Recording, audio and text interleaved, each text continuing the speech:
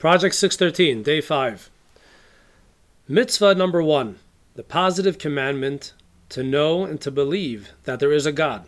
When the Jews stood at the foot of Mount Sinai and they heard the 10 commandments, the first 2 were communicated from God to the Jewish people themselves. There was no intermediary. Moses was not in between them. And God opened the 10 commandments by saying, I am God, your God, who took you out of Egypt. The positive commandment to know and to believe that God is the omnipotent, omnipresent, all-powerful power of this world, the creator of our world, and the one in charge and in control of everything in this world. It's not just something we need to believe. We need to actively nurture this belief by studying about it, contemplating it, and constantly thinking about it.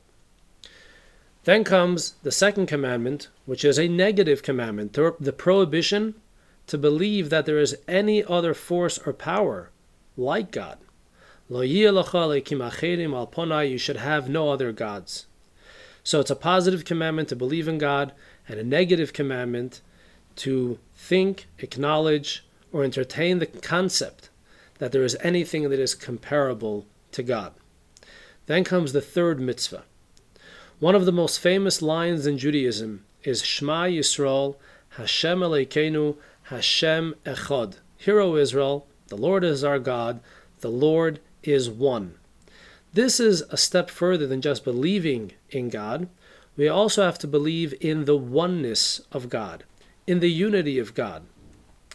The choice of words here in the Shema is we're saying that Hashem is Echad.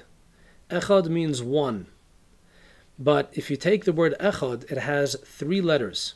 Aleph, which has the numerical value of 1. Ches, the numerical value of 8. And Daled, which is the numerical value of 4. 1, that's God. The number 8 represents earth and the 7 heavens.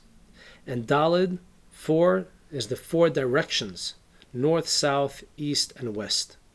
When we recite the Shema, when we contemplate and meditate on the idea of the Shema, what we are saying is we are acknowledging that God is everywhere and everything is an expression of God.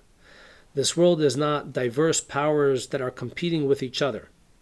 They are all an expression of God.